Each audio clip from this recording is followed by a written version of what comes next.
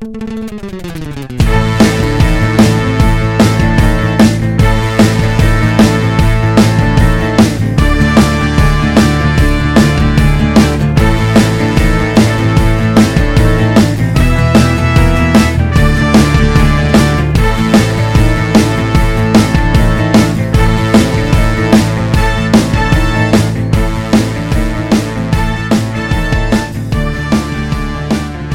there, welcome to the latest installment of the Campus Comics Cast.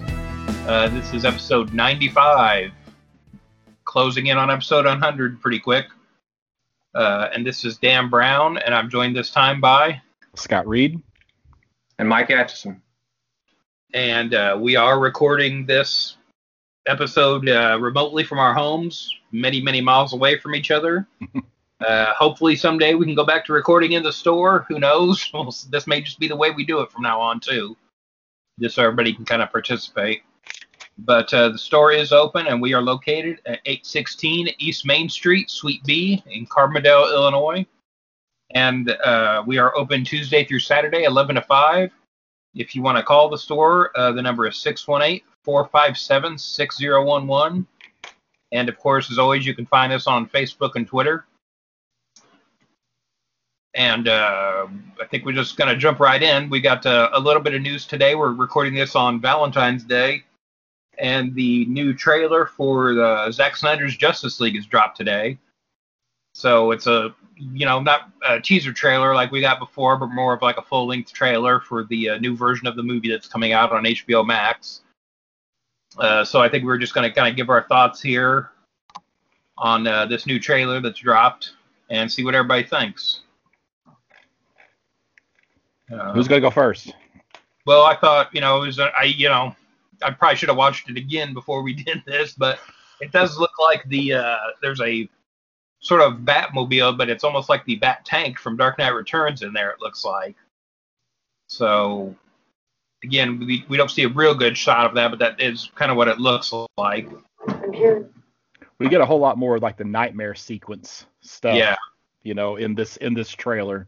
And I just wonder if they're, I wonder if that's like all the clips of the additional clips for the nightmare sequence, or if we're going to get an extended, a lot more Nightmare World. I don't know what are they actually calling that? Well, it was Nightmare Batman. Yeah. With that version with the duster and the goggles and everything. Mm-hmm. So that's what I'm going to call it. Okay. All right. I just make sure I wasn't, way off on I don't know what the name for it would be. But, yeah, so, originally this was supposed to be 2 movies. And so I'm wondering of how much of that is in here, because it looks like we've got a lot of Darkseid in here. I wonder if maybe that's part of the reason for the length of the film, too, where they're splitting it up into 4 parts like a miniseries. Is this going to be what was supposed to be Zack Snyder's Justice League 1 and 2? Because there's a lot of new stuff in here. With there being 4 hours of material, it's definitely a possibility. Though I feel like it's not quite. It wouldn't quite be 2 DC cinematic films at 4 hours. I think you'd need, if it was more like 5 hours, I think we'd be talking about 2 DC cinematics. But at 4, I feel like it's a just extended run of 1 movie. So, but who knows? Yeah. I mean, I'm glad to see there's that much new material. I wasn't a big fan of the original release, with Joss Whedon, jumping in and directing the movie or changing things up to, and it just looked like a mismatched movie. But after seeing, I have to say this trailer is what I've been looking for. It's just really, it's Whedon free. It looks like, even though I had issues with the Man of Steel and Batman versus Superman, I kind of can see that Snyder did have a long game in plan, and if fans, including myself, had the patience to watch that transformation of the individual heroes into the pantheon that they became, or that they were supposed to become, we would have been pretty happy with the results. That's my anticipation with this movie, or this 4 mini movies, whatever they're going to be. I think it looks pretty good. And I'll leave that last scene up to what you guys talk about first, but I was interested in that as well. Well, I have a feeling that the people who are fans of Man of Steel and Batman v Superman, this is going to be more what they want to see. But the problem is that there are so many people, who are quote unquote DC fans that despise those two movies and despise anything that Zack Snyder's associated with. I really like Zack Snyder's stuff, so I'm really looking forward to this because I at the time, and now Joss Whedon's got all this baggage going along with him, and how his apparent behavior on the set of going all the way back to Buffy the Vampire Slayer. But I liked his Avengers, but it didn't work for me for the DC characters like what we had from Snyder. So, and I know I love Man of Steel. That's in my opinion, that is the best of the Superman films. And I've even included the Christopher Reeve stuff in there. So yeah, I would rather watch Man of Steel than go back and watch, Christopher Reeve as Superman. I know that's sacrilegious, but it just, to me, it just stands up as a film. Whereas like the first two Christopher Reeve Superman films, which most people tend to love, both of those movies fall apart at the end for me. They just get, get silly. So, but yeah, so I'm definitely looking forward to this in the darker. And one of my big complaints was Jesse Eisenberg. I can't know if I'm saying his name right. As I guess Alex Luthor, wasn't actually really Lex Luthor. I guess depends on how you interpret that character. He really bothered me the first time I watched that movie, and now, well, I guess that would actually be for Batman v Superman. But now that craziness where we have a world where Darkseid's coming in, I feel like it makes a little bit more sense. And it hasn't, and on subsequent watches, it hasn't bothered me as much. So we even get a little bit of that voiceover here in this Snyder Justice League trailer from him. So, and it feels right to me. Yeah. So I feel like Scott, you represent, I think, a lot of non-DC truists will be more accepting of the Snyder Man of Steel movie.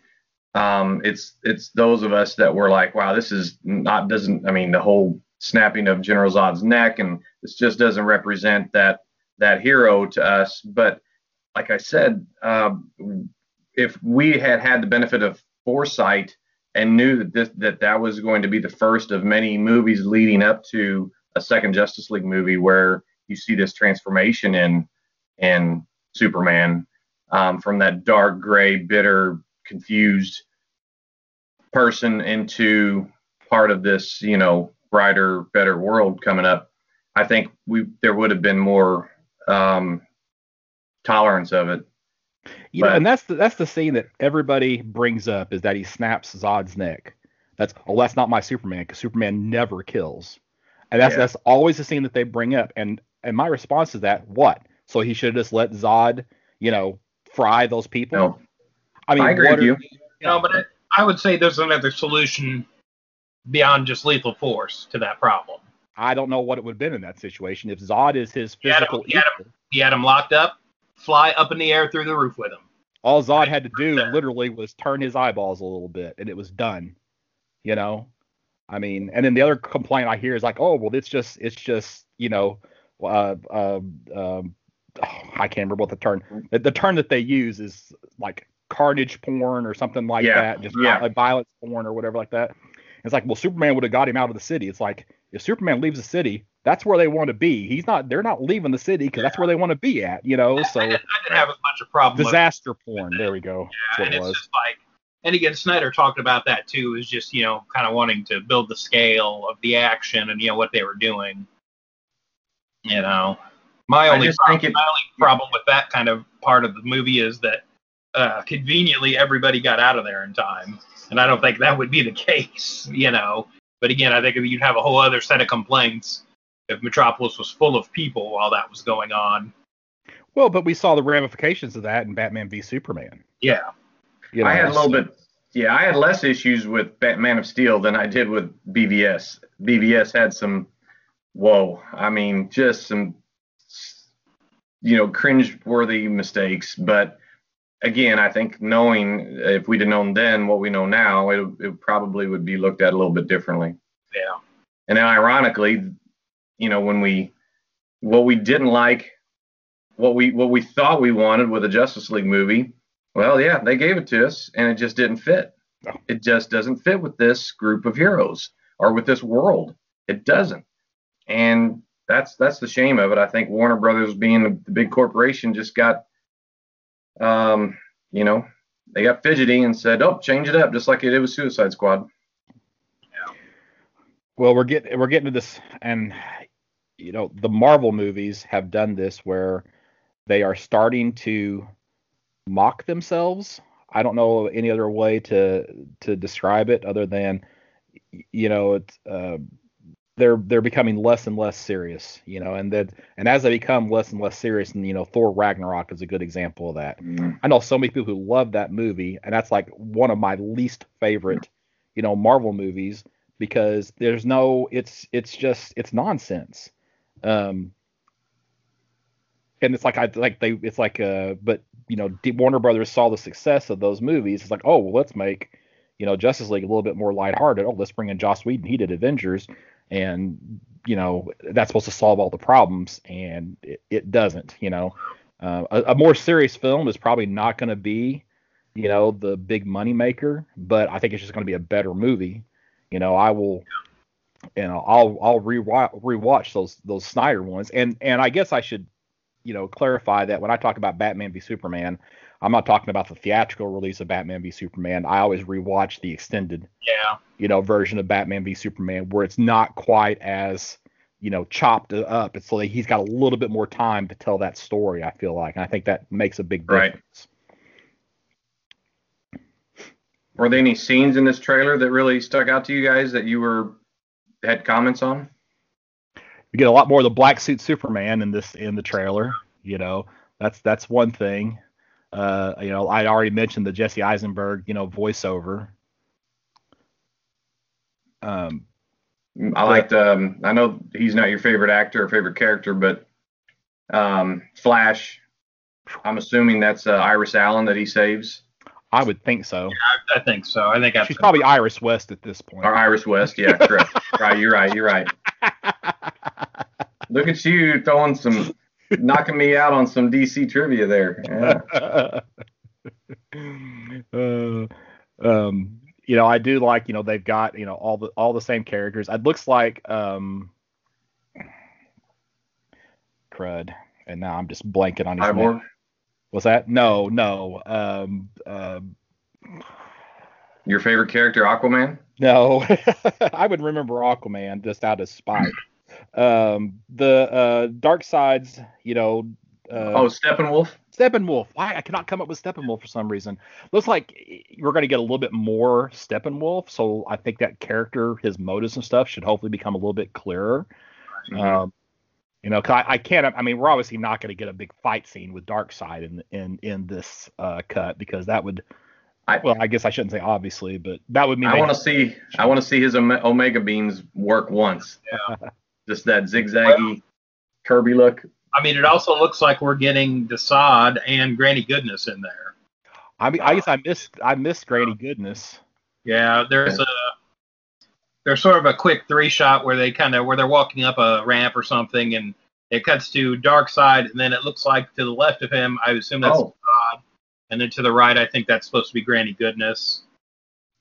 But again, it's not. She's kind of in shadow. There's not like a clear shot over there. Yeah, I got a freeze frame right here. I can see it. I don't know if they said that's who it is, but I mean that's my take on it. I can see Desaad. I don't feel like that's Granny Goodness, but that gray whitish hair. Maybe. Yeah, she's not as portly as what I would expect her to be, but I guess that's probably what it is. I would, it probably is Granny Goodness. I think this is the Zack Snyder version. Yeah, of the character, like everything else we're getting. I would put it more as like one of the female Furies or something. But you're probably right. It's probably Granny Goodness. Yeah, she's more of a first line deputy of Darkseid than one of the Furies or any other female Apocalypse character, I think. We were talking about Cyborg, and the one thing that really sticks out is that he still looks like he's wrapped in crinkly aluminum foil instead of that sleek metal. And I know they showed it transforming. I don't know if that was sort of at the end of the first Justice League movie or what, but I just don't like that look. And that's my biggest like fan pet peeve. I have not seen Cyborg, translated out of the comic books, and this includes animated, other than maybe Teen Titans Go, that I've actually really, really liked. And I think a lot of that gets tied back to, with New 52, where they try to make him like a pivotal part of the Justice League, as opposed to just kind of letting him be a Titan. So yeah, I agree with that. I didn't like that retcon where they made him, one of the original members, and I like the whole history with the Titans. I like the look in the Titans. I don't like him looking like a robot except for part of his face. I liked where he had part of his limbs actually showing flesh. But yeah, we're way past that now. I also, even though the power set makes it interesting, him having a connection to a mother box, they overplay that all the time. It's like he's a walking mother box now, and it makes him. He's their Deus Ex Machina, just some random power that can get him out of any situation. Yeah, right. I did like. One. What's that? That's what Superman's for. Right. One version I liked of him in recent years was in the Deceased series, and he was, but because they played him up as a weakness because he was infected with this virus, and so in the right, it's like any character, if in the right writer's hands, is going to be fine. But yeah. Well, should we talk about the big reveal at the end of the trailer, or is there something else we need to say before that? I think that's it. Is there anything else anyone wanted to bring up? I think. Yeah. So they released some photos before the trailer dropped showing Jared Leto's Joker is also in this cut of the film. So we've got him back now. And it does look like he's in the nightmare sequence part of it. So now it looks like he's in a straitjacket to me. Is that what it looks like to you? Well, I couldn't tell if it was that or almost like a bulletproof vest or something maybe. Yeah. It could look like he has something around his neck, but I can't tell if that's just like the lighting, the lens flare that's on his neck, or if that's. It's not the clearest shot. No, even when you pause it, kind of go frame by frame, it's not real clear. But you talking about the SWAT jacket? A gun. Yeah, he's carrying a gun, isn't he? Yeah, he's got a SWAT jacket on with all the accoutrements with that. It's just the way he's got his arms crossed in front of him. It looks like they're bound in front of him. He's not really sitting very natural in that shot, I guess, is what's throwing me. But I think it's a gun in his lap. It does look like a more restrained version of the Joker than what we got in Suicide Squad. Yeah, he looks less gangsterish and more Heath Ledgerish. And I think that, to me, that makes sense. Because if it literally is a nightmare world, it almost makes Joker look a little bit more sane. But I just think that I think Jared Leto's a pretty good actor. I've enjoyed him in several things, like Blade Runner 2049, and the Suicide Squad was not a good introduction to him, and No. I don't know. I like that version of Joker in that. I liked him in that. I know it's obviously not for everybody, but again, we have different interpretations of the character. I think, they had a, pretty long shadow there, because first you have Jack Nicholson, and then after that you've got Heath Ledger. You know what I mean? And I think, they had to come up with something different. They had to differentiate the role, from the previous actors. Yeah. I don't fault Jared Leto as an actor. I think he played it up the way he intended. And it worked, but it's just not my preference. Joker's just one of those characters where it plays favorably for different interpretations. Yeah, it's going to be accepted by people. I really didn't. Yeah. So I wasn't aware there was an actual meme on what he said in this last scene. Oh, I haven't seen that, so. Well, I'll let Dan talk about it if he. No. Okay, so he says we live in a society, and that you hear that before the scene, before you even see him, and then he says where honor is a distant memory, and then he turns around and says, "Isn't that right, Batman?" But apparently, this "we live in a society" has got some sort of big. It's a big. I don't know if it's a political statement or if it's just something that's popular on memes. I'm not exactly a meme guy, but when I'm looking at all this stuff, I found an article where that was there was apparently some resonance with fans or with people in the wider internet that said, "Oh wow, this is a statement, man. This is awesome." So here I am. I'm the 54-year-old guy. You younger guys are supposed to be able to say, "Yeah, that's right. That is a big deal, Dan."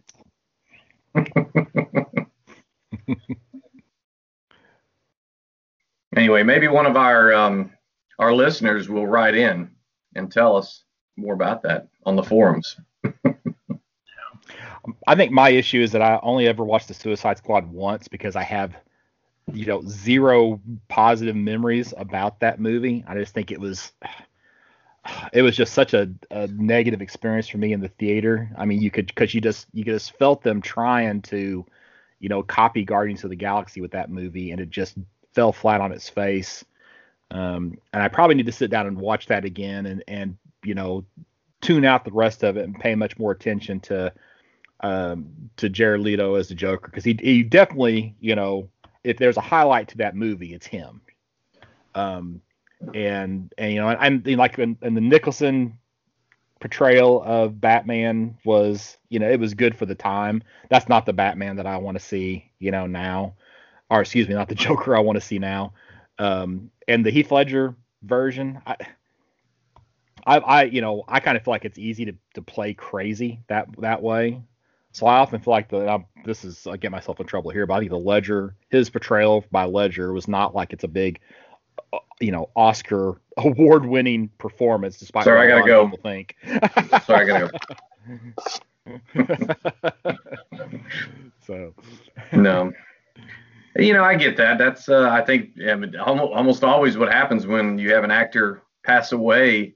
Mm-hmm. You're going to get a natural fan outpouring and say, "Oh, it was the greatest thing ever." So I'm curious if he would have lived, if there would have been as much appreciation for the role and the job he did. But either way, I thought it was pretty. He's done some pretty good stuff in other movies though too. So yeah. That's far from Heath Ledger's best role, is what I'm trying to say. Okay. Well, was that everything we had to say about the new Snyder Cut trailer? Well, that was way more than I had in my notes, so yes. All right. Yeah, that's one of the few superhero movies we're getting right now. And again, with March 18th, right? Yeah, March 18th is when it starts, and I think, is it weekly, have they said? I assume it's weekly. I thought that's what the original press release had in it. But again, with COVID and everybody's production schedules being out of whack, we're not getting a lot of superhero movies coming out. And we know some are on the way, but we have release dates that don't really mean a lot anymore. So it's probably going to be a while before we get any superhero movies other than that. So, we thought we'd take a look at an older superhero movie, since we're not getting too many right now. And we all kind of went back and watched 1991's The Rocketeer. So if you haven't seen that, you should, first off. Absolutely. But it is available for streaming now on Disney Plus. If you have that service, you can check it out there. So this is Dave Stevens' creator-owned comic. And I know people that just know the movie. They weren't aware that it was even a comic book to begin with. So. Well, it had such a weird publishing history with Pacific, because it started off in Star Slayer #2 as a backup story, and then it went on into Star Slayer 3, and then it goes over to Pacific Presents 1 and 2, and then it wraps up the initial story in a Rocketeer special. Yeah. So the publishing history for it is just all over the place. I mean, you had to really look for it to find it. Yeah, and there's not that much of it either. No. No. There's not a lot of Rocketeer stuff out there, so it's easy to kind of overlook it. It doesn't barrage you monthly on the stands like, the other superhero books that you get out of DC and Marvel. And of course, since Dave Stevens passed in 2008? Yeah. And again, and that's a shame too, because it's quality stuff. Oh my goodness. When you do, but he was his own worst enemy. I remember reading that he was such a perfectionist that he couldn't put out stuff, very frequently, just because he held himself to such a high standard. Well, I feel like that kind of shows though too in his work. I'll give him that. Yeah. And he is credited as a co-producer on the movie too. So. Yep.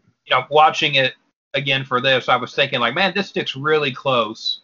Yes. To the book, especially for the time.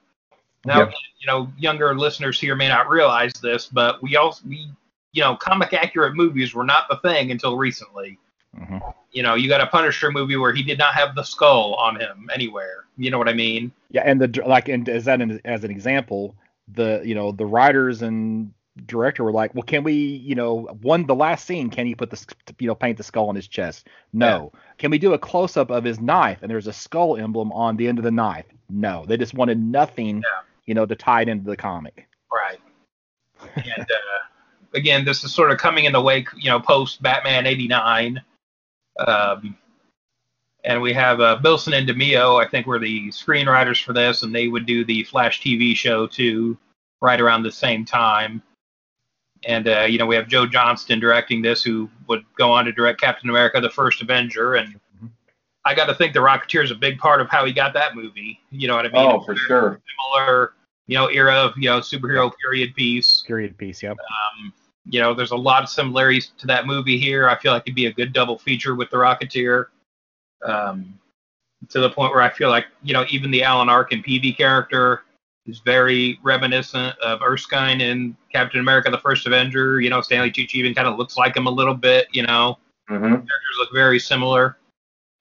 But yeah, I think the biggest deviation for me, in there is that, Betty becomes Jenny. Yeah. This. And do you think that there maybe were some issues for the movie with, I don't know, with Betty Page's estate or something, and that they just felt like that was too. She was still alive. Oh yeah, okay. Yeah, and by then, I know at some point Dave Stevens struck up a friendship with her, with the real Betty Page. So there's a few things going on there. I think. I believe the official reason given was they didn't want to have to worry about likeness rights and payments and stuff like that. Which, once you watch the movie, I don't feel like that holds a lot of water. You have actors playing Howard Hughes, Clark Gable, and W.C. Fields have cameos, and they're called out by name. I feel like Betty Page also had some mental health issues around the time. Yeah. So I think that might have played a factor. I think just her history and her, reputation, for lack of a better word. They probably didn't want that in a Disney movie. Yeah, I don't think Disney wanted to be associated with that. Point. I would just hope that, if we ever get a new Rocketeer reboot movie or something, I would hope they would be fine calling the character Betty at this point. You know what I mean? And Jennifer Connelly did not even, her appearance, she didn't have the bangs like the Betty Page. You easily could have made her look more like Betty Page. Oh, easily. Yes. And I got to think that was a conscious choice. Right. Oh, yeah, the other thing, too, Lothar, that character, that whole appearance is based on the actor Rondo Hatton. Yeah, I've seen that. Who suffered from acromegalia. And there is a companion souvenir magazine for this movie that came out around the time of its release. And there's an article in there that details how they made that actor look like Rondo Hatton. So the whole likeness rights thing, I just don't feel like holds up. Did that Lothar remind you of anyone else in a movie before? I didn't even know of this Rondo Hatton, although when I seen his picture, I thought, wow, that likeness. Yeah. The makeup was done really well. But who did that character and in his role, what he did in the movie, what did that remind you of? For me, it'd be Jaws from 007, from the Bond movie. Exactly. Yes. Well, yes. I could see that. I am familiar with Rondo Hatton though, so it reminded me of Rondo Hatton. But yeah, Mystery Science Theater fans will know him as the Brute Man from that movie. Oh, okay. There is a horror award every year called the Rondo Awards that you can vote in. I try to vote in it every year. The little statue is him. But yeah, again, just someone who died too young because of his physical condition. But again, just a really sort of intimidating screen presence that Dave Stevens obviously picked up on, like this character is in the comics. Mm-hmm. Too, and it's obviously based on Hatton, and that carried over to the film. I think more recent examples are, I believe that Andre the Giant had the same condition, and I can't think of his name right now. The wrestler, The Big Show, has sort of the same thing, but I believe they were able to I think he was able to have surgery, and so he's expected to have a longer lifespan, than some of the other guys that have had that. So. Well, some of the other characters or actors in this movie, I really like Alan Arkin. I think he really made. I don't know if you've ever seen the movie Little Miss Sunshine, where he played the grandpa. Yeah. It was sort of a what do you call it? I don't know, not a mainstream movie, but it got a lot of Oscars. Maybe it won an Oscar. I don't know, but I really liked him in that. And he's one of those actors. He gets into the role, and you almost forget all the different parts he plays because he just becomes that role. And another character, the guy that played Howard Hughes, Terry O'Quinn. Yeah, I've loved him, and now he's one I remember and recognize everywhere I see him because he was a favorite of mine as John Locke in Lost, and he's in several episodes of the X-Files. Mm-hmm. Prior to that, or was he in several? He's in at least one. That's where I remember him from. At first, was the X-Files, and he was in a movie called The Stepfather too. Okay, also, I don't remember. Yeah, it's a little. He played movie. Yeah.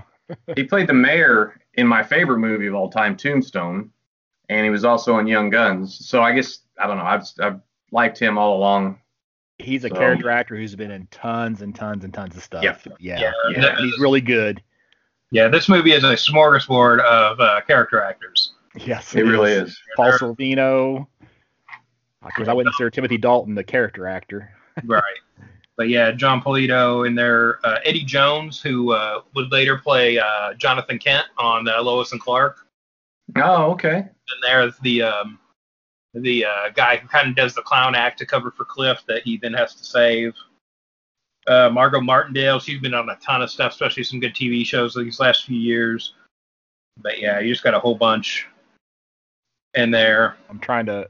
There's the one guy, William Sanderson, I think. He was the one that was also in Blade Runner. Yeah, Blade Runner.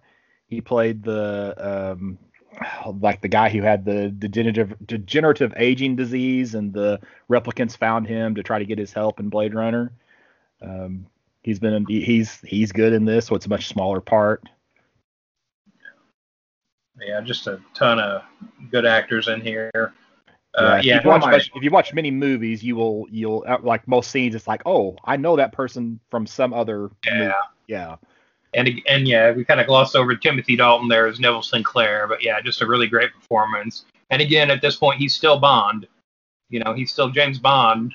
When this movie comes out, because we're still a couple years away from the Pierce Brosnan movies. You mentioned W.C. Fields. I laughed out loud when I heard that line. I mean, just hearing him talk and realizing who he was whenever he introduced himself to Jenny. Yeah. I'm really glad you guys. I mean, I'm ashamed to say I never seen this before, and this is like one of many movies superhero-based movies that you would think I would watch, but I just have never made time for. So yeah, I this one I really enjoyed. Yeah, it's a good time. And again, Paul Sorvino in there as sort of the mobster boss. And again, this is like right after Goodfellas. Yeah. And he had, the year before, he was Lips Manless in the Dick Tracy, the Warren Beatty film. Oh, he was in that? Yeah. So a lot of, one of the villains under a lot of makeup, but he's in that too. Right around this time. So. Well, the 30s is one of my favorite eras for movies. I mean, all the gangsters and the lead up to World War II and all that stuff. Yeah. So it made it even more enjoyable, I think. Yeah, you talked earlier about, with the crossover with the first Avenger. But I think what would be interesting to me, I think would be possibly a better crossover would be with Indiana Jones. Yeah, I was thinking that too as I was watching it today. Because they're always fighting Nazis. So yeah, definitely thematic and the sort of pulp roots of the characters. Mm-hmm. Only Nazis can make the FBI and the Mafia team up against. Yeah. Exactly. Yeah, and that's just a fun kind of story point in there too. When that happens, because you don't really see that coming. Right. Right. But yeah, the gangsters still consider themselves Americans, and I always thought of the Rocketeer like Adam Strange with that rocket, thinking, okay, in real life, if there was really such a thing, it'd burn his heels off pretty quick. Mm-hmm. But even the effects being as kind of, they were dated and stuff, but that was part of its charm. I really thought it was kind of cool the way he was really an amateur. He had this really powerful rocket. He could barely control it. So right, man. Yeah, and I wouldn't be opposed to a special edition that kind of cleans up some of the blue screen, especially right. And again, normally I'm totally against that kind of treatment, but again, I feel like it would just the effects are pretty seamless otherwise. Yeah. I think the only other thing that kind of sticks out for me is sort of the character makeup for the Lothar character, where the mask isn't as articulate as it should have been. I appreciate how faithful they were to the, for lack of a better costume. With the jacket and the helmet, and it's all, it looks pretty good. Now the rocket pack in the movie's much larger than the rocket pack in the book. And it's a much different design. Mm-hmm. Too. And again, I saw the movie as a kid. I saw the movie first, so I always sort of prefer the two rocket design. Mm-hmm. But again, I realized that wasn't Dave Stevens' original version. It was years after the movie came out before I discovered the comic book. Yeah. So years. Well, it had me get. I've got that hardcover collection, and I read that a couple years ago, and this movie made me get it out and flip through it again.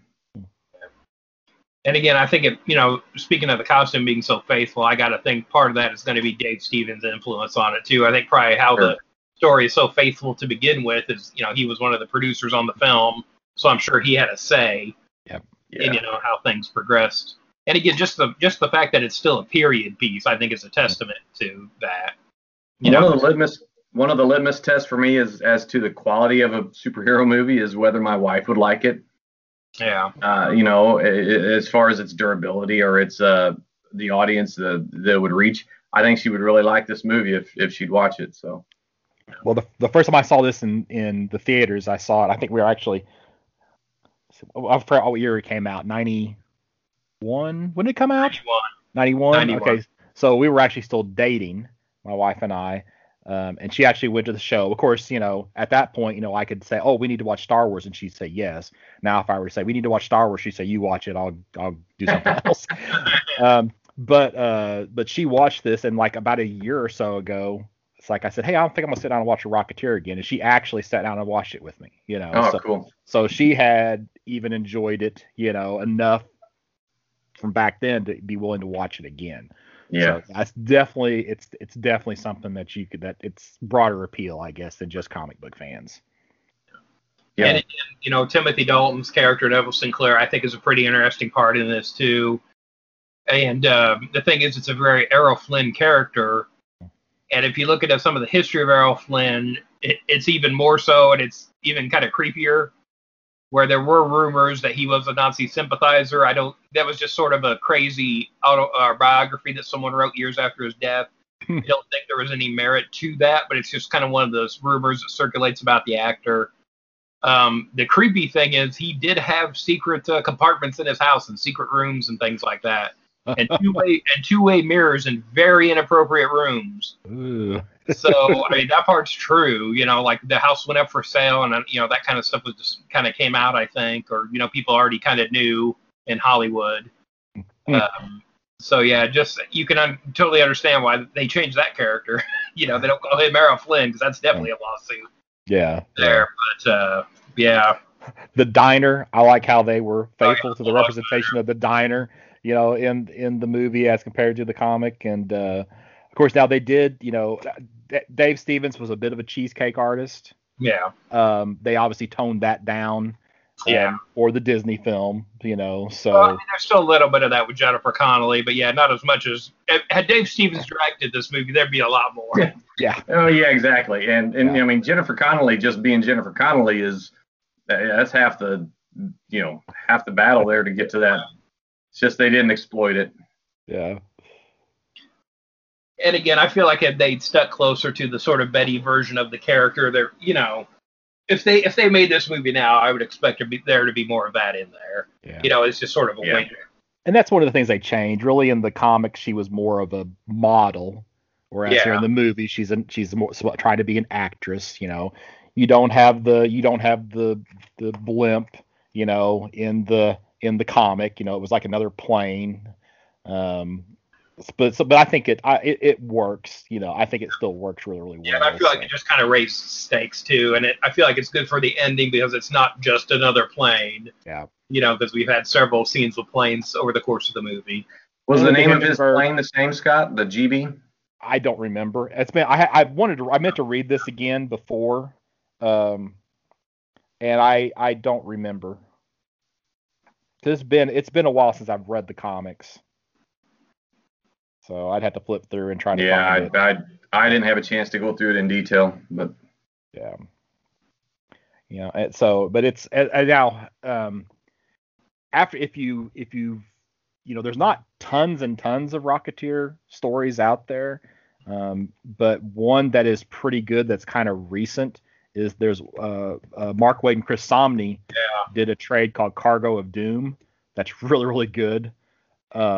So if you're looking for something else to pick up, just to kind of, and I think they're really, really faithful to the characters. And I haven't seen this yet, and I really just didn't even realize it existed until I got on Disney Plus today, and punched in Rocketeer to rewatch it this afternoon. That there was a 22 episode Rocketeer animated series that is based on a young kid who is the next Rocketeer. So yeah, that's on Disney Plus as well. So that kind of surprised me. Okay, I had heard about that a long time ago. I thought that never got made. That's on there though? It is on there. A full season, 22 episodes. Yeah, is on Disney Plus. Wow. So, I had heard an announcement about that a long time ago, and I thought nothing ever happened. That is crazy.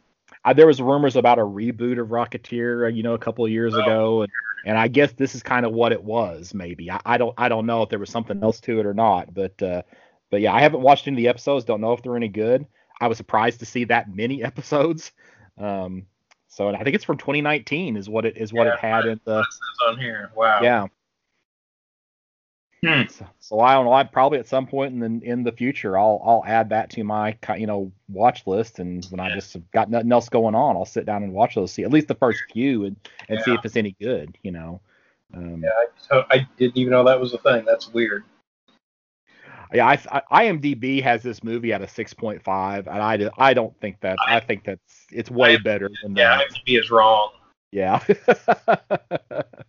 because this is one that I can definitely rewatch, and of course it's got Jan Levison Gould in it from The Office. Singing. She's the lounge singer.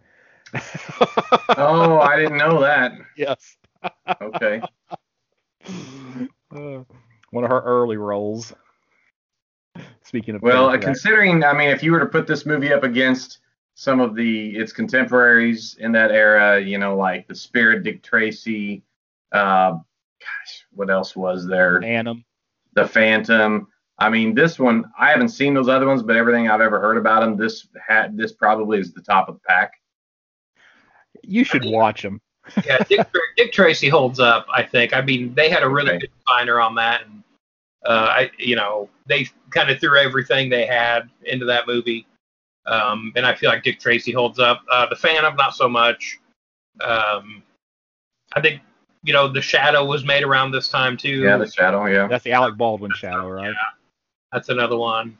Again, I haven't watched that in a while, but I feel like that was a better one of these sort of. The Spirit was made much later, right? Yeah. It was post 300. Yeah, that was the Frank Miller one. Mm-hmm.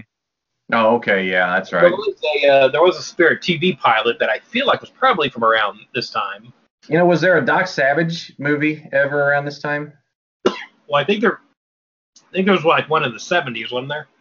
Yeah, I guess yeah, but I'm not. Yeah, I wouldn't be really contemporary with it, but I know this kind of had that feel too a little bit. I'm sure they tried to avoid it a little bit, but it was pulpy and yeah. I just I mean I'd love to review all those types of movies in the next year or so. Was that a thing in the comic, or am I remembering this wrong? Was it implied that like Doc Savage was the one that created the rocket in the comics? Oh, I don't don't know. remember that at all. Am I thinking of something else? Maybe I don't know. I might be No I idea. might be off with that. I might be misremembering that. But like the way Stevens, would pull from pop culture like that, Right. Yeah, that I don't know. Like I don't think they called him Doc Savage. You know what I mean? I think it was just kind of implied. Sure. But, Well, yeah. we gonna I don't grade know. this one or Oh. Yeah, I'm going near mint with this. I mean, I have a couple of nitpicky problems with it, but otherwise it's a good period piece. They had a decent budget on this. I feel like for the most part it holds up, as far as production wise and everything. But yeah, yeah, I'm near mint as well. It's just this is probably Rocketeer's probably my favorite independent character. So I definitely enjoyed rewatching this. I've got a quick being last on this grading stuff because then I just sound like I'm repeating you guys. But I was going to say near mint, maybe near mint minus, just because you don't want to set a bar that high all the time. But this really was enjoyable, so I'm good with near mint, and I'm not copying you two guys for the record.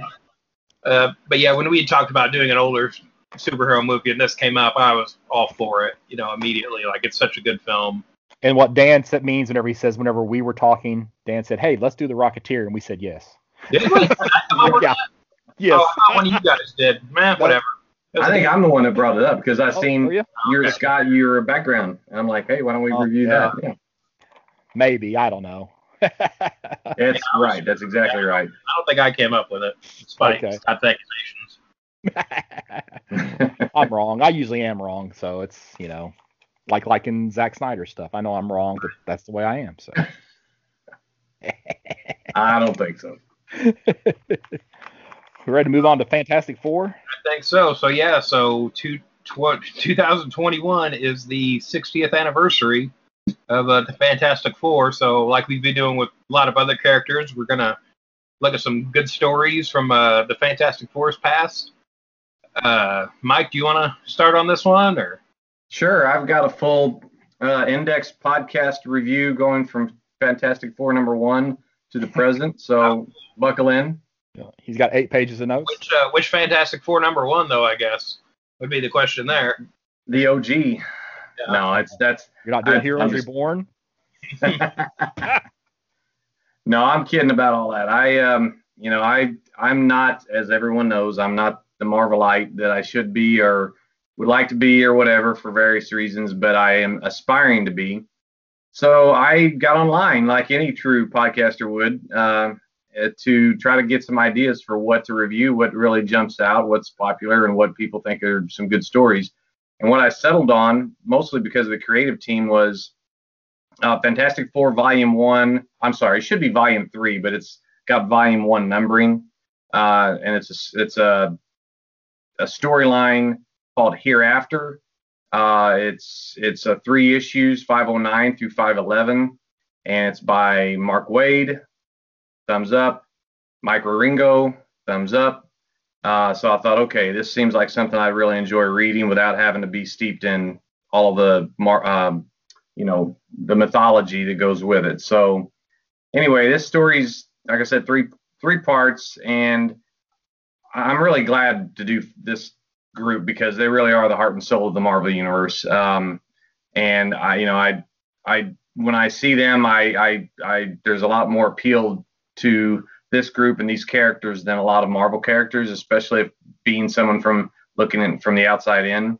So issue 509 is the first one. I'm going to go as quick as I can without skipping too much, but it's basically starts out with the aftermath of a 6-part storyline that had preceded it.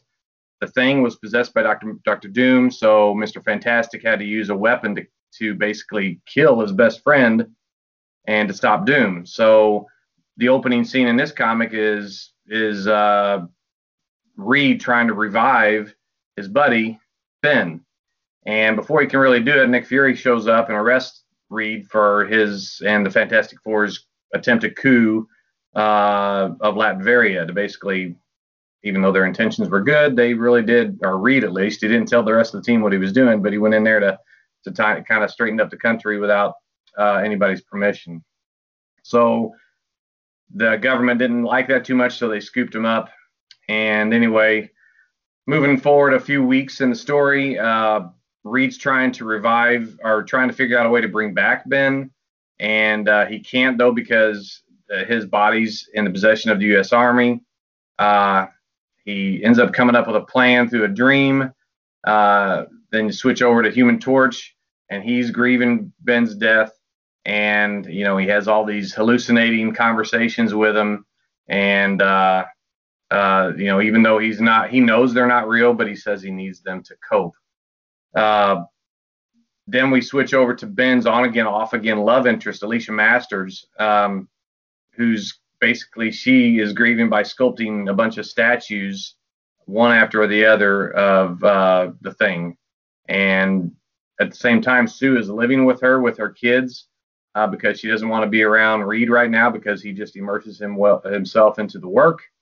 But she's also a little bit leery about staying with Alicia because of her mental health status or her grieving issues. She doesn't think it's great for the kids. And then she gets a call from Johnny, but then she lets it go to voicemail, and she's talking to Johnny on the phone, and she gets a call from Reed, and he said he's sorry about hiding all these things from the team.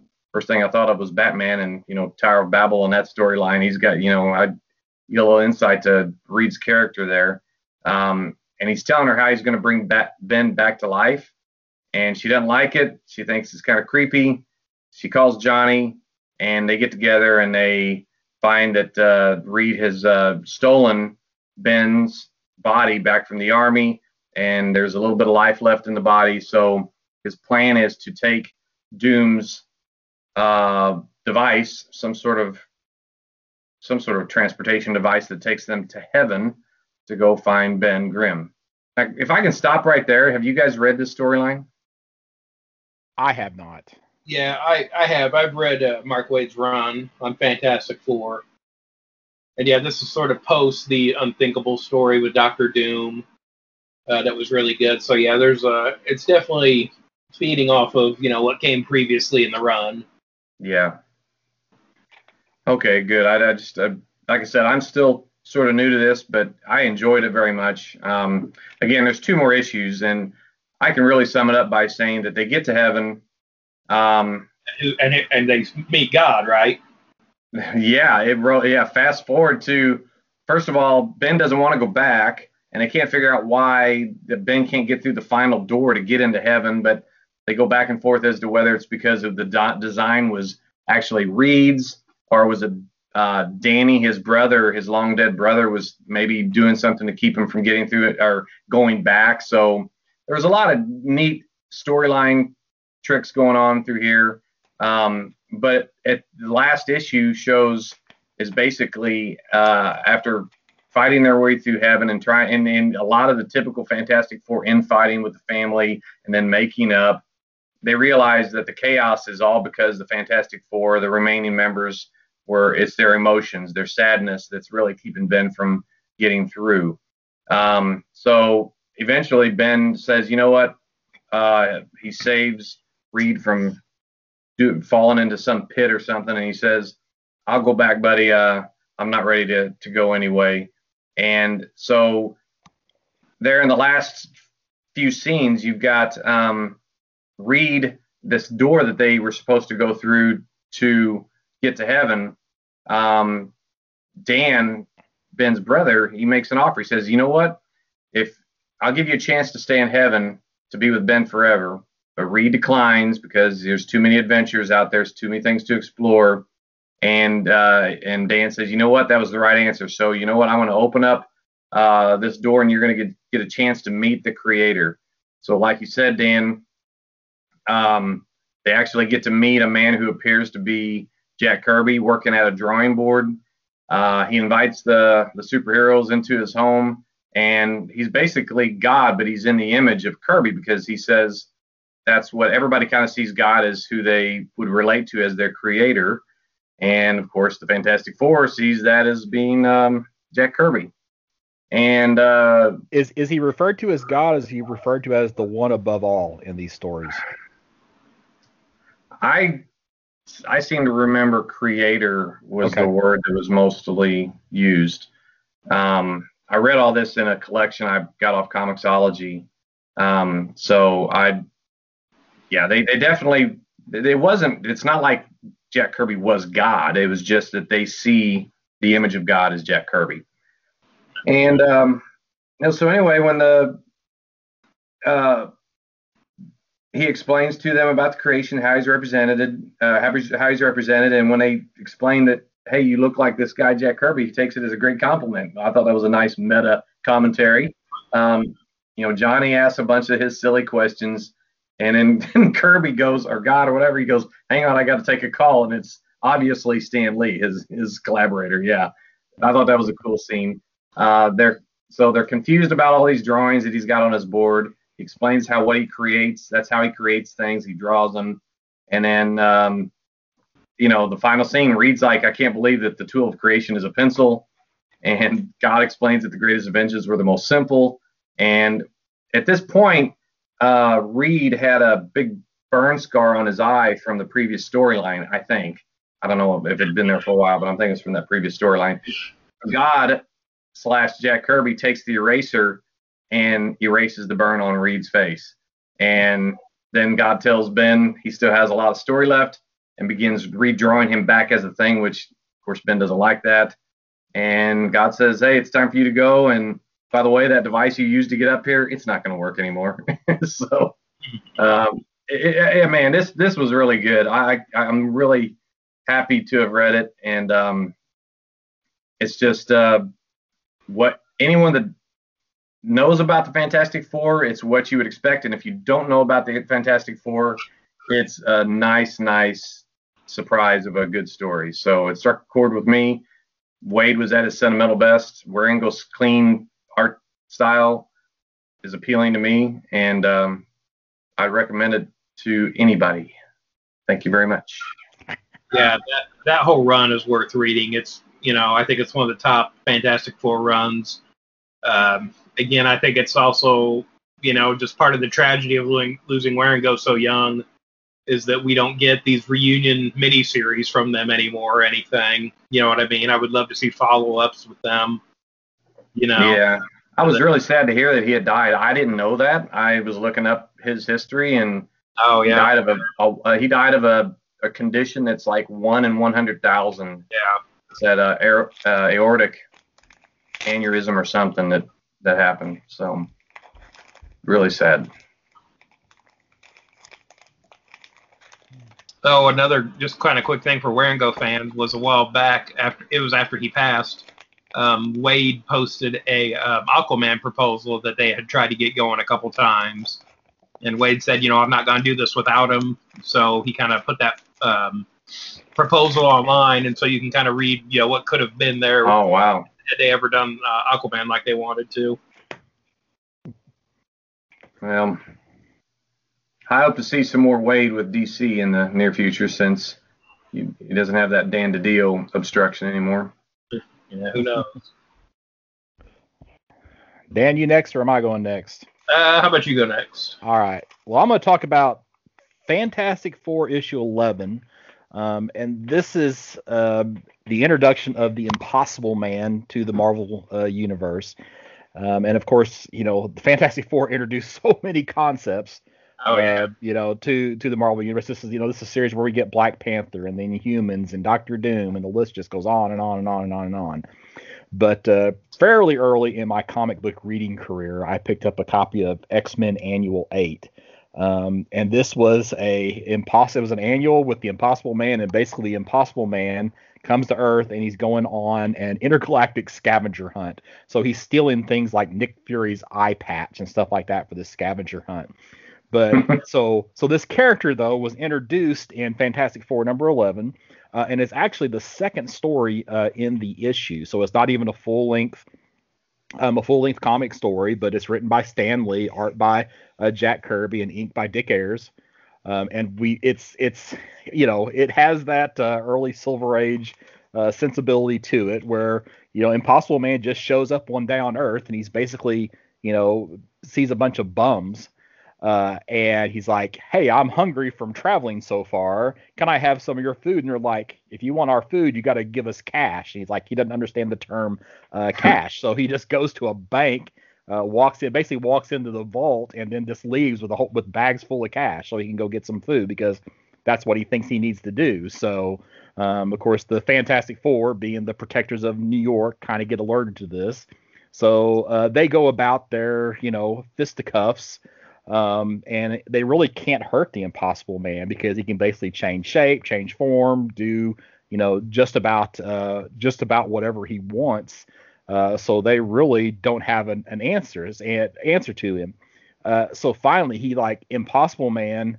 I guess the Human Torch does something where it kind of knocks him out of the air, so he's kind of briefly stunned. And Reed Richards, comes over to him concerned that maybe he's been hurt, and Impossible Man's like, oh, you actually do. You were worried about me and you care. And it's like, I've been having so much fun here. I'm going to tell all my other pop-upians that they should come here for vacation. So Reed figures out what we need to do is just ignore this guy. So for the rest of the issue, it's Impossible Man doing stuff and everybody else is just ignoring him. So it's so they basically bore Impossible Man into leaving the planet. So it's obviously a very quirky character. He's not, he's not super well known, I think, even in the Marvel universe. I'm not even for sure when the last time he even appeared in a Marvel book was. And then he's also, the basis of the character is there, but some things have changed. So modern interpretations of the character, whenever he shape changes, he can only be green and purple. In this issue, he's changed his color and so he can't do that in kind of the modern version of this character. But it's just a character that I just remember enjoying back in my earlier comic book reading days. And I thought, it's an issue that I actually have in my collection, Fantastic Four number 11. So it's a good book. It's a funny read. And it's just how, not everything was solved in these early issues with fists, so this time it's ignored it and it went away. He reminds me of a combination of one of those Strange Adventures or Mystery in Space aliens with a sort of Mr. Mxyzptlk or something, with, he can do anything. Yeah. Well, there's a reason for the Mr. Mxyzptlk connection, I think, too, where there was a Superman story in the 90s that implied that Impossible Man is Mr. Mxyzptlk. They show sort of a quick cameo where they kind of show the feet or something of the Fantastic Four, and then when he comes to the DC universe, he's Mr. Mxyzptlk, implying that it's the same character, but he takes these different forms in different dimensions. Okay, what story was that in? Because I like that. Man, that might have been. I feel like it was. It's probably Crisis of the Crimson Kryptonite. Yeah. Yes, where Mxyzptlk tells Luthor he will be the equal of Superman with red kryptonite, and post-Crisis where there's only green kryptonite, Mxyzptlk makes red kryptonite, where Luthor thinks it will give him powers, but what it does is it strips Superman of his powers, thereby making Superman Luthor's equal, because they're both just men now. But I want to say, I might be wrong. It might be another one from around that time, but I feel like that's the time frame for that. So, I like that concept. I don't know that Marvel has ever played into that at all. But I think it was just like a fun thing the DC guys did, on Superman at the time. Yeah. Because there are similar characters. Yeah, Impossible Man is a character in Marvel. Historically, to me, he's been used whenever the comic needs to take a break from a serious storyline and do something a little bit more lighthearted.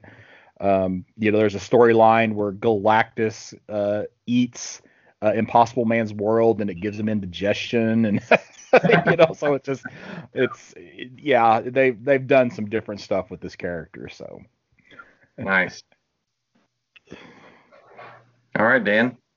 Well, I think kind of piggybacking off what Scott was saying about Fantastic Four introducing a lot of concepts. My story kind of does that too. So I'm going to be looking at Ultimate Fantastic Four. And again, when we said we were going to do this, first thing I was like, oh, there's a Wade Waringo story I can do. And then Mike said he was going to do a Wade Waringo story. Okay, oh, there's a Lee Kirby. And then Scott said he was going to do a Lee Kirby issue.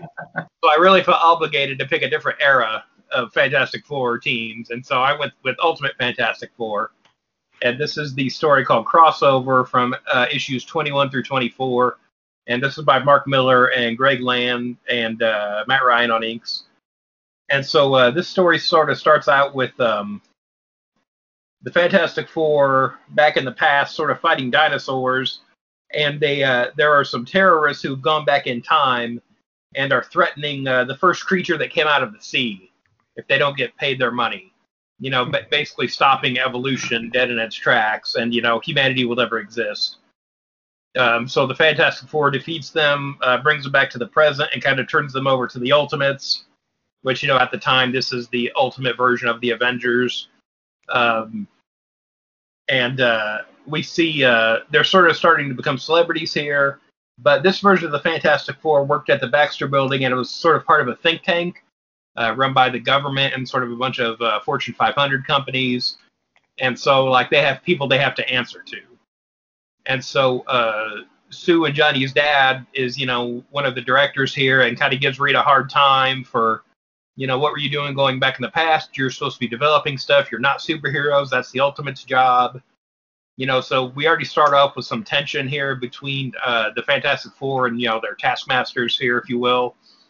Not the Taskmaster. But we, learn over the course of the story that Reed has been communicating with another version of Reed Richards. And so this was kind of a thing at the time with the Ultimate Universe where everybody's asking, are they ever going to cross over with the, Marvel 616? Will we ever get that? And, Marvel's answer was always no, the Ultimate Universe is its own thing. We're not going to do that. But, it's Marvel, and eventually they did. So everybody was thinking, this is coming eventually. And so the story hadn't been promoted that way. It's just called Crossover, and here you see Reed talking to what looks like the 616 regular, classic version of Reed. So it's like, oh, are they sneaking in, is this how they're going to do a crossover, just kind of sneak it in here?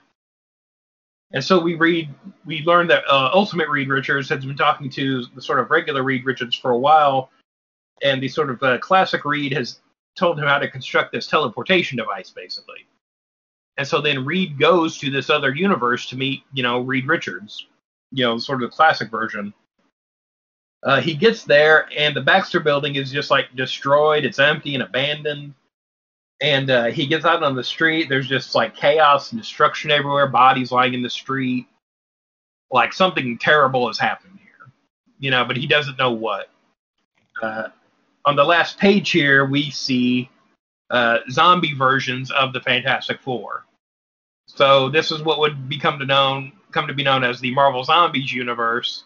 And Reed has kind of been, Ultimate Reed Richards has sort of been tricked into coming to this world because they have sort of used up their food supply and are reaching out to other Earths to sort of infect now.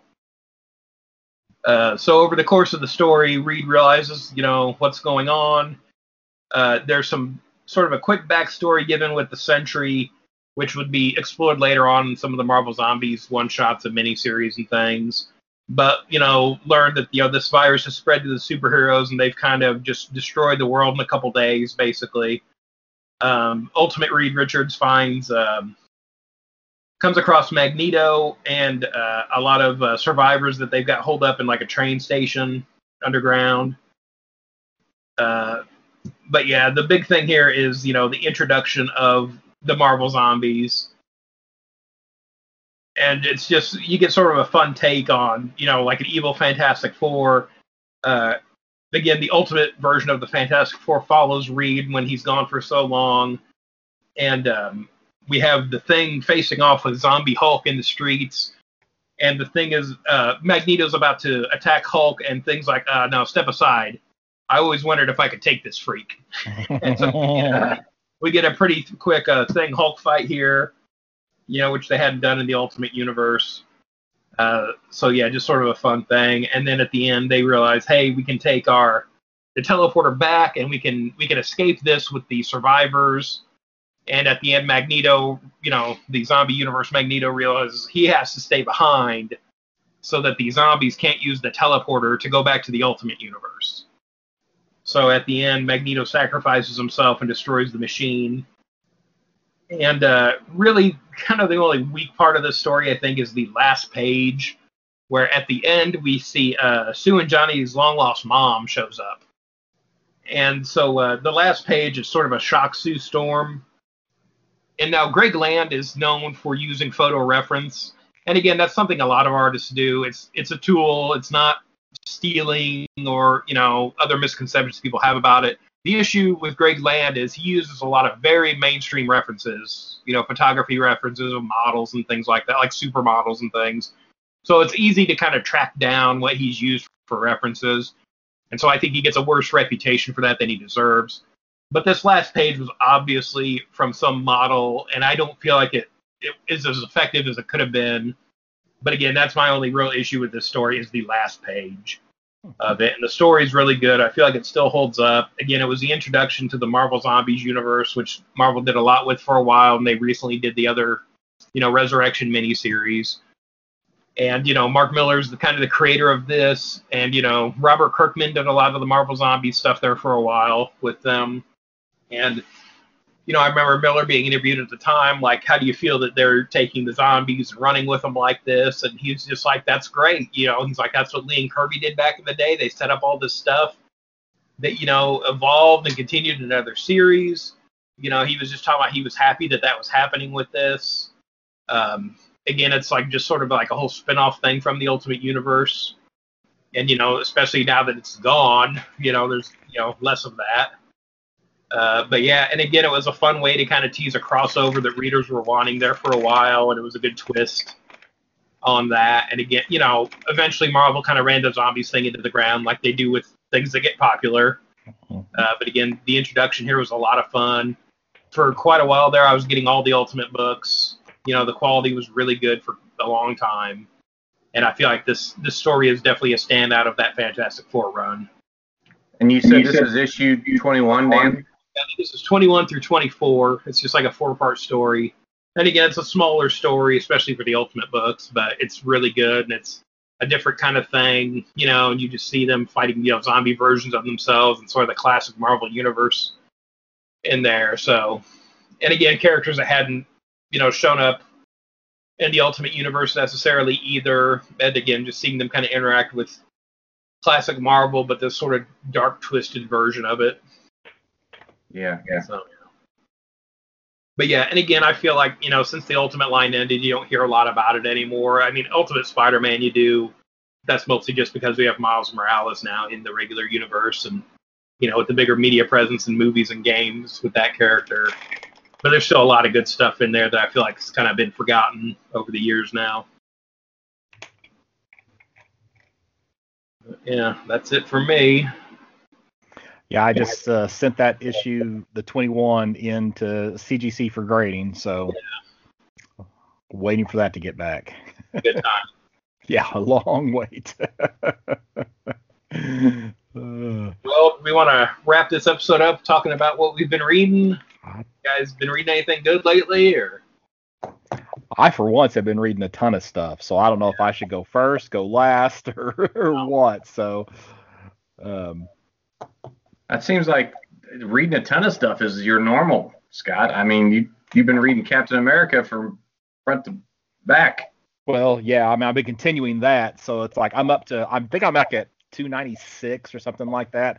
I forgot to write down what the last issue that I read, so I'm about ready to hit issue 300, which I'm getting close. Yeah, there's some Red Skull stuff right around then, right? There's Red Skull stuff all over the place. Well, yeah. Right around 300, I thought there was that longer story of Red Skull in there, and like there is Nomad's right around then too, right? Mm-hmm. Like, yeah, I was just on the issue where Jack Monroe comes back, so that was like, I'm in the 280s. You know what? I'm in the 280s. I'm at 283 is the issue that I'm actually. I think maybe I've just finished 282. You got some Madcap stuff coming up too, I think, in there, isn't there? Yeah, pretty soon. Yeah, that'll be coming up real soon. I just spoiled myself because I was trying to find the issue number, and I just noticed that Sharon Carter is back on the cover of issue 283. It looks like, and well, she's supposed to have been dead at this point. Uh-oh. Yeah, so that spoiled myself. But it's been pretty good. Cap's being my favorite character. I'm probably a little bit biased to that. And then I caught up on I'm up to issue 24 on the current run of Captain America. I've been reading that as well. So that's the Ta-Nehisi Coates run. I like it. I just wish they had a better artist on it. The artist on the current run, his action sequences, I don't know. They're not. You don't feel the movement. It's like it's posed. It's like It's one of those type of things where somebody's jumping and it's just like they're frozen. They feel like they're frozen in air as opposed to actually jumping. Kind of one of those things. I read a comic, Adventure Man, by Matt Fraction. It kind of was a weird start because it was like a pulp story, kind of like Rocketeer. But then after a few pages, that was the story that the main characters of the book Adventure Man are reading. And then there are some ties back to they find out some things that maybe this group of adventurers actually may exist. And there are some ties to these stories. I only read the first issue, but with it being Matt Fraction, it was actually pretty good. Of course, we've been reading Strange Adventures. I am up to issue 8 on Strange Adventures, and I'm kind of getting a little iffy on this series because I did not like the turns that issue 7 and 8 take. There's a book called Alienated from Boom. I read the first issue of that. I don't really have anything to say about it. Wasn't that great, but to each their own. Bang #1, which is the Matt Kent book from Dark Horse. I've read so much, and sometimes I'm not exactly remember. It seems like this is one where you have these various secret agents, and they're kind of just it's like there's been multiple versions of the same character whenever they die off. But it was good, real solid storytelling. I finally finished the Tom King run of Batman. Oh, so I finally read through, what was it, 86 was his last issue, right? So I finally got through 86 of Batman. That was good. I was glad to finally catch up with that. And then I read the Batman Secret Files 2 as part of catching up on my Tom King. Oh, that was the City of Bane? City of Bane tie-in, in that Batman Secret Files. So it had a lot of little, shorter stories of some of the various Bat villains. That was only some I picked up only because Dan told me. I was glad. That was a good issue that we still have some copies of the store at that, and that's definitely worth picking up. I feel like the ties to the City of Bane story were kind of tenuous in there, but there is a really good Riddler story in there where you can figure out what the riddle is in that if you read it. So, I haven't sat down and tried to. I noticed that I haven't sat down to actually try to figure that out yet. So yeah, and the writer did. People have checked with the writer on that, and they did acknowledge what it is online with that. So, after we read the first trade of Velvet, I've read the second trade of that as well. That still continues to be solid. I need to finish that up. Haven't done that yet. Caught up on Firepower. So I've read through issue 8 on Firepower, Somni and Kirkman's book. I'm definitely still enjoying that.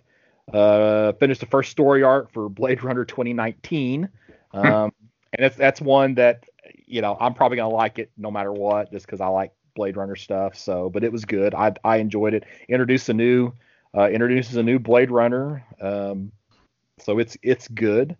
There was a one shot from DK3, The Golden Child, that I hadn't read. yet. It had been in my to read pile for quite a while. You're a better man than I am. Well, yeah. What do you mean by that? I gave up on DK3 about halfway through that run. Really? So I really enjoyed it. I couldn't keep. I mean, I got tired of trying to. Waiting. Yeah, it's like you when you talk about Doomsday Clock. I mean, except I actually there's appeal to Doomsday Clock for me I didn't mind rereading just to get caught up. I didn't really find myself inclined to do that with DK3, but I might get the collection or something and think differently. It had an interesting take on, you had a new, I'm going to say new Batman, but it was a female Batman. And then you had, Superman and Wonder Woman's daughter, and then they had there was another child that was like this superpower one who basically is responsible for defeating Darkseid. So, yeah. So I thought it was I really enjoyed the story. There's a fantasy story, Berserker Unbound from Image. I didn't care for it at all. It's basically, if you want that, read Conan, but this one, the barbarian gets sent to modern times. That doesn't happen until the end of the issue. I picked up this one because the artist Colleen Doran did the art on a series called like The her. Clock. Yeah, so I read the first issue. I don't know if it's just it's probably a matter of timing because this has been out for a little while. I'm just not getting to read it. But it's about a worldwide plague. So what? I've never heard of such a thing. Yeah, no kidding. There's such a thing happens. But this was a plague that was related to cancer. It's like a fast-spreading cancer. So I'm not going to continue on that one, but the art is solid on it, and I'm sure if you're a Colleen Doran fan, then you probably want to pick that up. And then the last thing, William Gibson did a screenplay treatment for a third Alien movie, and I had missed an issue, so I finally got around to ordering the issue that I had missed, so I could sit down and read this. And it's definitely better than the third Alien movie. So if you are somebody who did not care for the third Alien movie, the thing I like best about it is that the opening scene is not the fact that Hicks and Newt are dead, so they're around.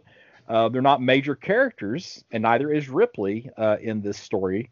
But they are still alive at the start and through this particular issue. And in fact, it's actually Hicks who is kind of those three, kind of the important character out of those three for this particular story. So really good. I thought it was really good. Again, I'm biased towards William Gibson stuff, so that may be why I liked it quite a bit. But yeah, so like I said, I've been reading a ton of stuff, and that's probably since last Sunday. In addition to this is the last time we did this, what we've been reading. But I've how many, probably 50 to 75 issues of Captain America, just the older run on top of this as well. So lots of stuff. I probably should. I feel like I should go back and pick up more issues of Bang. And maybe that Adventure Man comic, because it is Matt Fraction. So it's good, and I really definitely need to pick up to read that third, and I think final Velvet trade out of the stuff that I had been reading. So, is there any one of those that you would, if you had to pick one, to recommend to the listeners to read? Well, for general audience, I would actually probably go with Velvet. I think that was Dan's suggestion. I'm so glad he picked that for us to talk about one episode. So I'm like all the time thinking I need to get to that third trade. So out of all of those, I think that's probably be the one that I would recommend the most. And I feel like Adventure Man's going to be fun. But again, I've only read the first issue, so I don't want to put a whole lot of emphasis on that till I read a little bit more. Gotcha. And Firepower is good. So yeah. I haven't read any of that, so I've heard you guys talk about it. Yeah. You want me to go, Dan, or do you want to go? Yeah. How about you go ahead? Okay, so I don't know how many items you have, but I can tell you I wrote like a paragraph or two on each for each thing, but I won't talk a paragraph or two. The first thing is Sham 80-page giant. I owe once again this to as a recommendation from Dan. Sham is it's basically they take classic Golden Age characters using the original art and they redo it in sort of a satirical, irreverent way. And this 80-page giant had characters like Bozo the Robot, Lingerie Lass, which is basically meant to be Phantom Lady, and it's a Phantom Lady story. So yeah, Ray Gun Jr. I don't know who that is of the Space Force. Johnny Sassback, and the secret origin of Captain Attaway, which is Captain Marvel / Shazam. And I got to tell you, this is some funny, cool stuff that not only lets you have a good time with it, but you get to see some good art that you wouldn't normally see. And it's all public domain characters that they're allowed to, from the 40s and 50s. And they rewrite them. And this is pretty inventive stuff. And, it's just, I don't know. I enjoyed the heck out of that 80-page giant. I'm probably going to start picking up each issue. Dan, have you read all of them, or you just kind of randomly picked one up?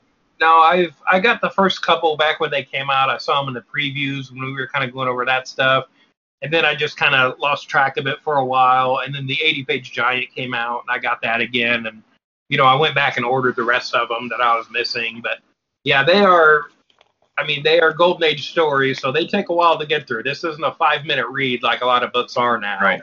So I've kind of taken my time with them too, But it's so worth it. Some are better than others, but and it's pretty, it could be kind of,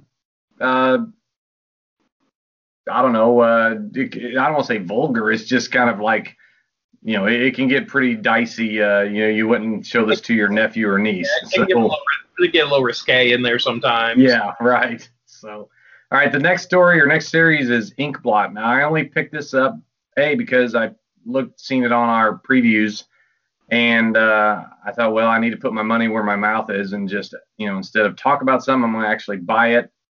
And it's what drew me to it was Emma Kubert as the artist. She's a third-generation artist, granddaughter of Joe Kubert, daughter of, I'm ashamed to say, I don't know if it's Adam or Andy, but she's either a daughter or a nephew to either one of them. So, and the writer's Rusty Or maybe Blatt. a niece.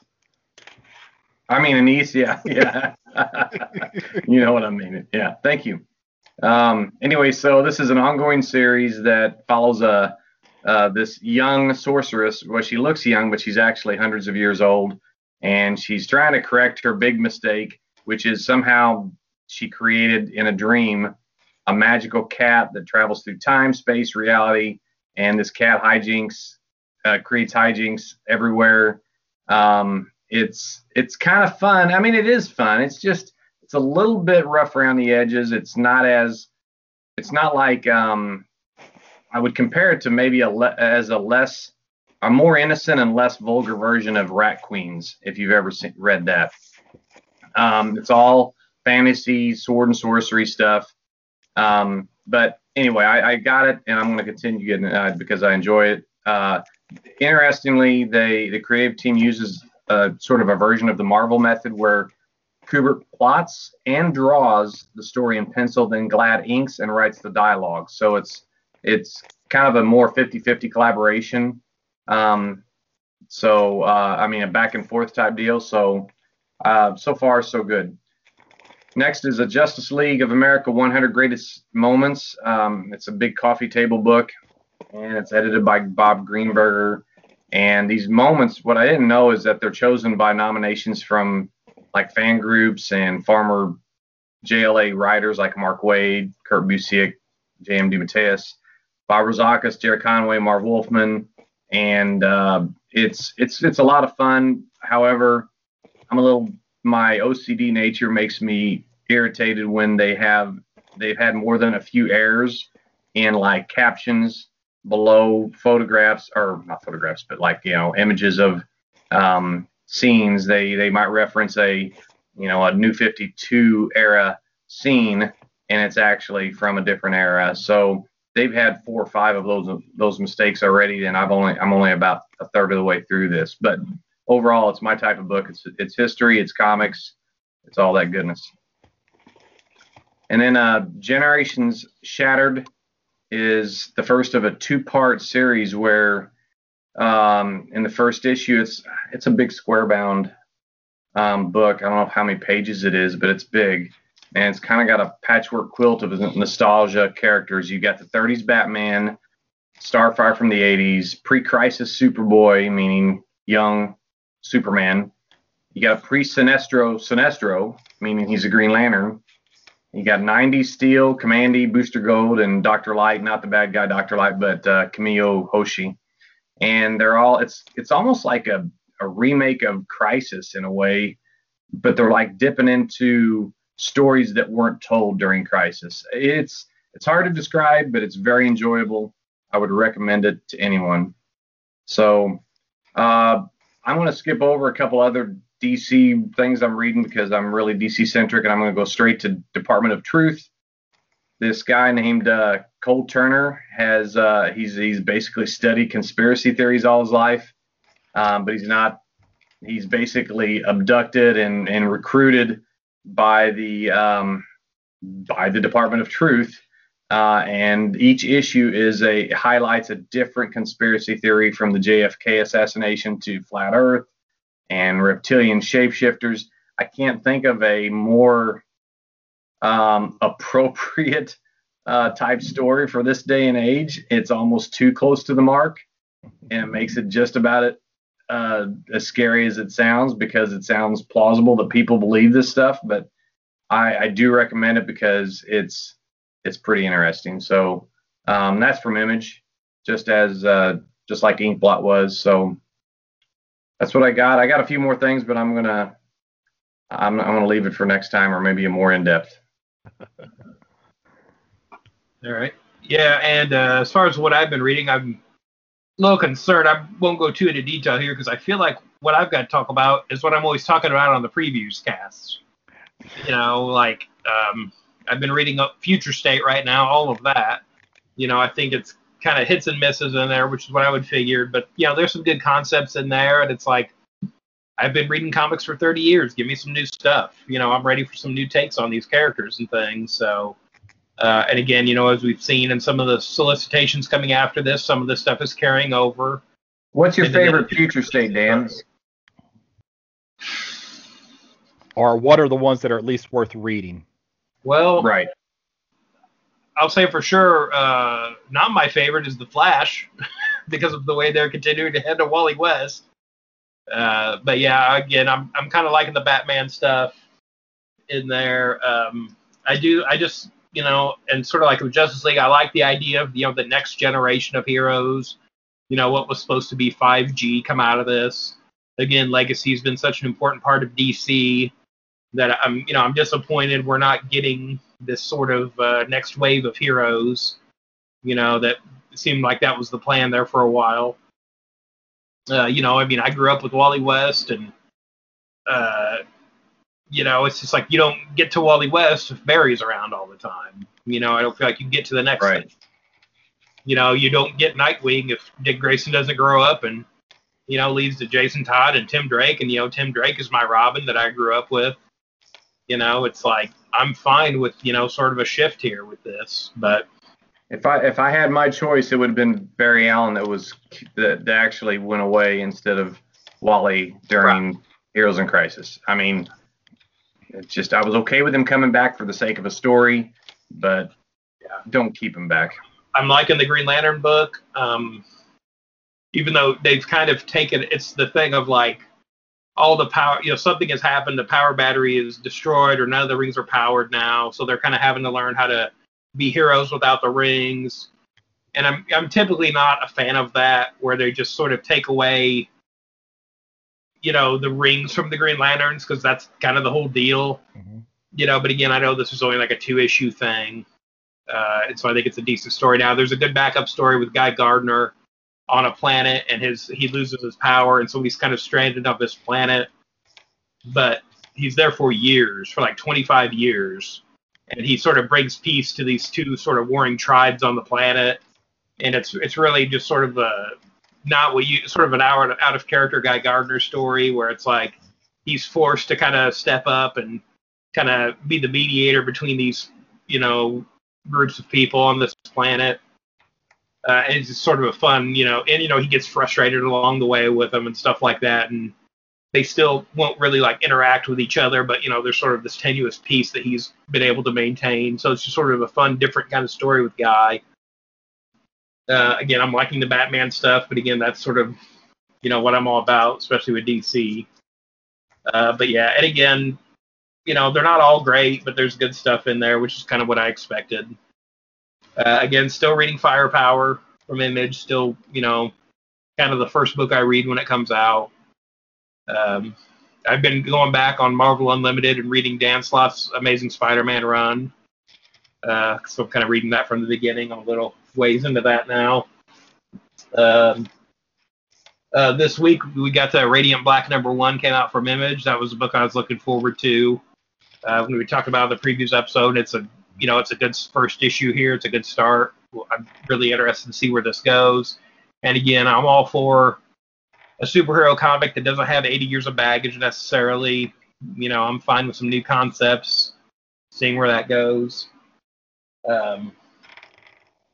Yeah, I'm behind on a lot of stuff though too. I got a lot of the new stuff I haven't gotten to yet. That's kind of I don't know why. I know, right? Again, the Maestro books from Marvel have been really good. I'm liking most of the villain books they're doing. Some of them have starting to wrap up now, but like we still have the Taskmaster miniseries and Black Cat. Yeah, I was feeling pretty good. I'd made a dent in my to read pile here lately, and then I got in all my Future State stuff, and it's like, finding the time, Yep. Yeah, my I don't know if we've ever talked about it, but the size of a to read pile, mine's about 14 inches tall right now. I don't know if that compares. But yeah, and Fantastic Four, Dan Slott's still been really good. I'm still enjoying that book.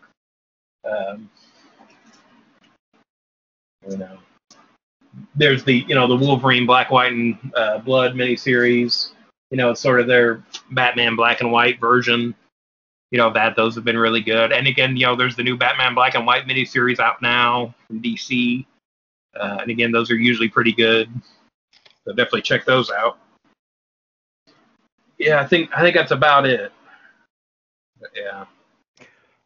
You were talking about, Mike, you were talking about how Department of H, felt timely. It's Captain America. You mean Department of Truth? I'm sorry, yes. What did I say? Department of H. I think you meant Department H. Yeah. Okay. Oh, you mean like Dial H for Hero or something? Yeah, Department of Truth. Man, I don't know where that came from. Isn't that Alpha Flight or something? Maybe, I don't know. Department of Truth. You talked about it being, timely for what's going on. It's like I get the same feeling sometimes reading some of these older, Cap comics, though not quite as mature storytelling, but there are race issues, and there are, they're dealing with riots and all of these things, and you think, oh, this is just something we got to remember, this is not new. This has always been going on. Sure. Right. So the internet makes it so much more accessible is all. Mm-hmm. It was just so much slower to hear about it, back at this, back whenever these older Cap books were being, printed, than what we know about within seconds if you're, somebody who lives on Twitter. So, yeah. Yeah, I knew you had been reading it too. So,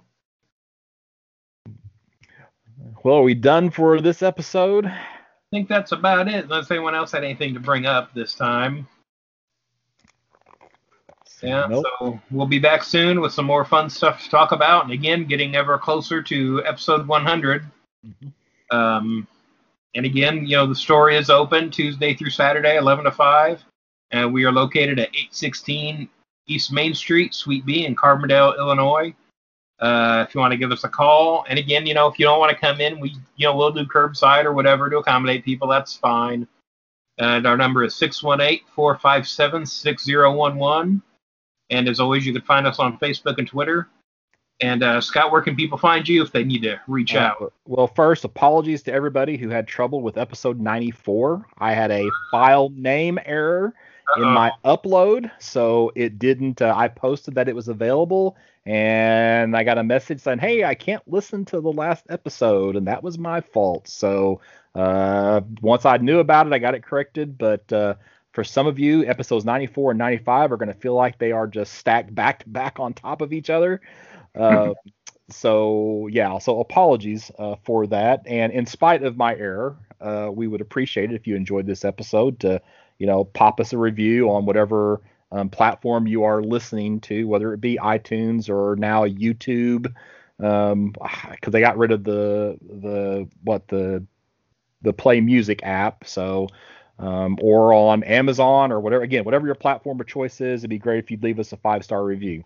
You can find me at burgcomics.com, BURG comics.com, and it has links to all of my Instagram, Facebook, eBay store pages. And Mike, what about you?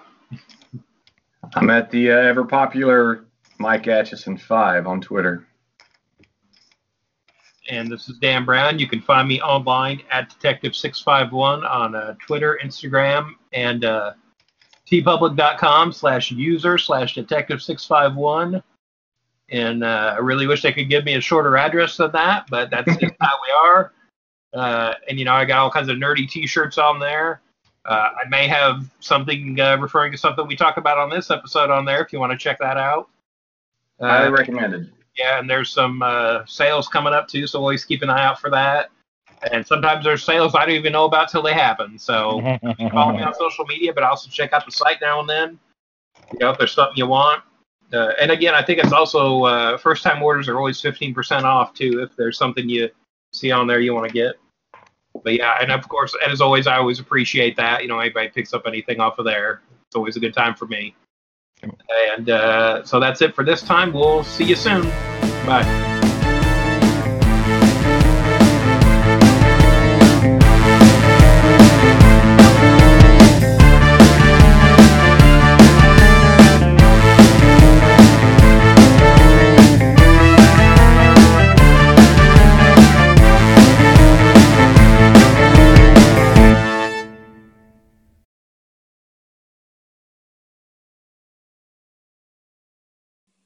I'm gonna let that record for just a second, in case we say something clever, because we kind of started recording and it went straight into it. So yeah, I had somebody actually message me today. Say, hey, I was trying to listen to the last episode and had trouble. So really? I should have texted you. I forgot. I noticed it. I haven't listened to the last few. Just I haven't had the time or whatever. I don't go on as many walks because of the weather. But normally I listen to at least a little bit of it. But that first one that one you're talking about, I should have texted and said it wasn't working. It was probably like 3 days before I noticed it. Though. Yeah, and what's bad is that was a previous episode too. So anyway, but anyway, it's up now and it's working now. The problem is like I switched. I used to get in. I had to get an Internet Explorer because it has an RSS reader, whereas a lot of the other browsers have removed that capability from it. So, and I'd go in and I'd click on the link. So I found this website where I could subscribe to RSS feeds. So I subscribed and refreshed, and it showed up that there was a new episode in the feed. So I was like, great, everything's fine, and didn't bother to push play because I don't know why. So if I would have just pushed play, now I know I've learned my lesson. So I'll push play from now on, make sure it actually plays. Well, Scott, your pay has been cut in half. Yeah, I know. Right? Okay, thank you. Appreciate that. And Dan, I didn't know if you were hot or if you were farting in the room because you kept opening that door. It's hot in here. Let's go outside for a second. I'll take care of that. I will be here in a minute.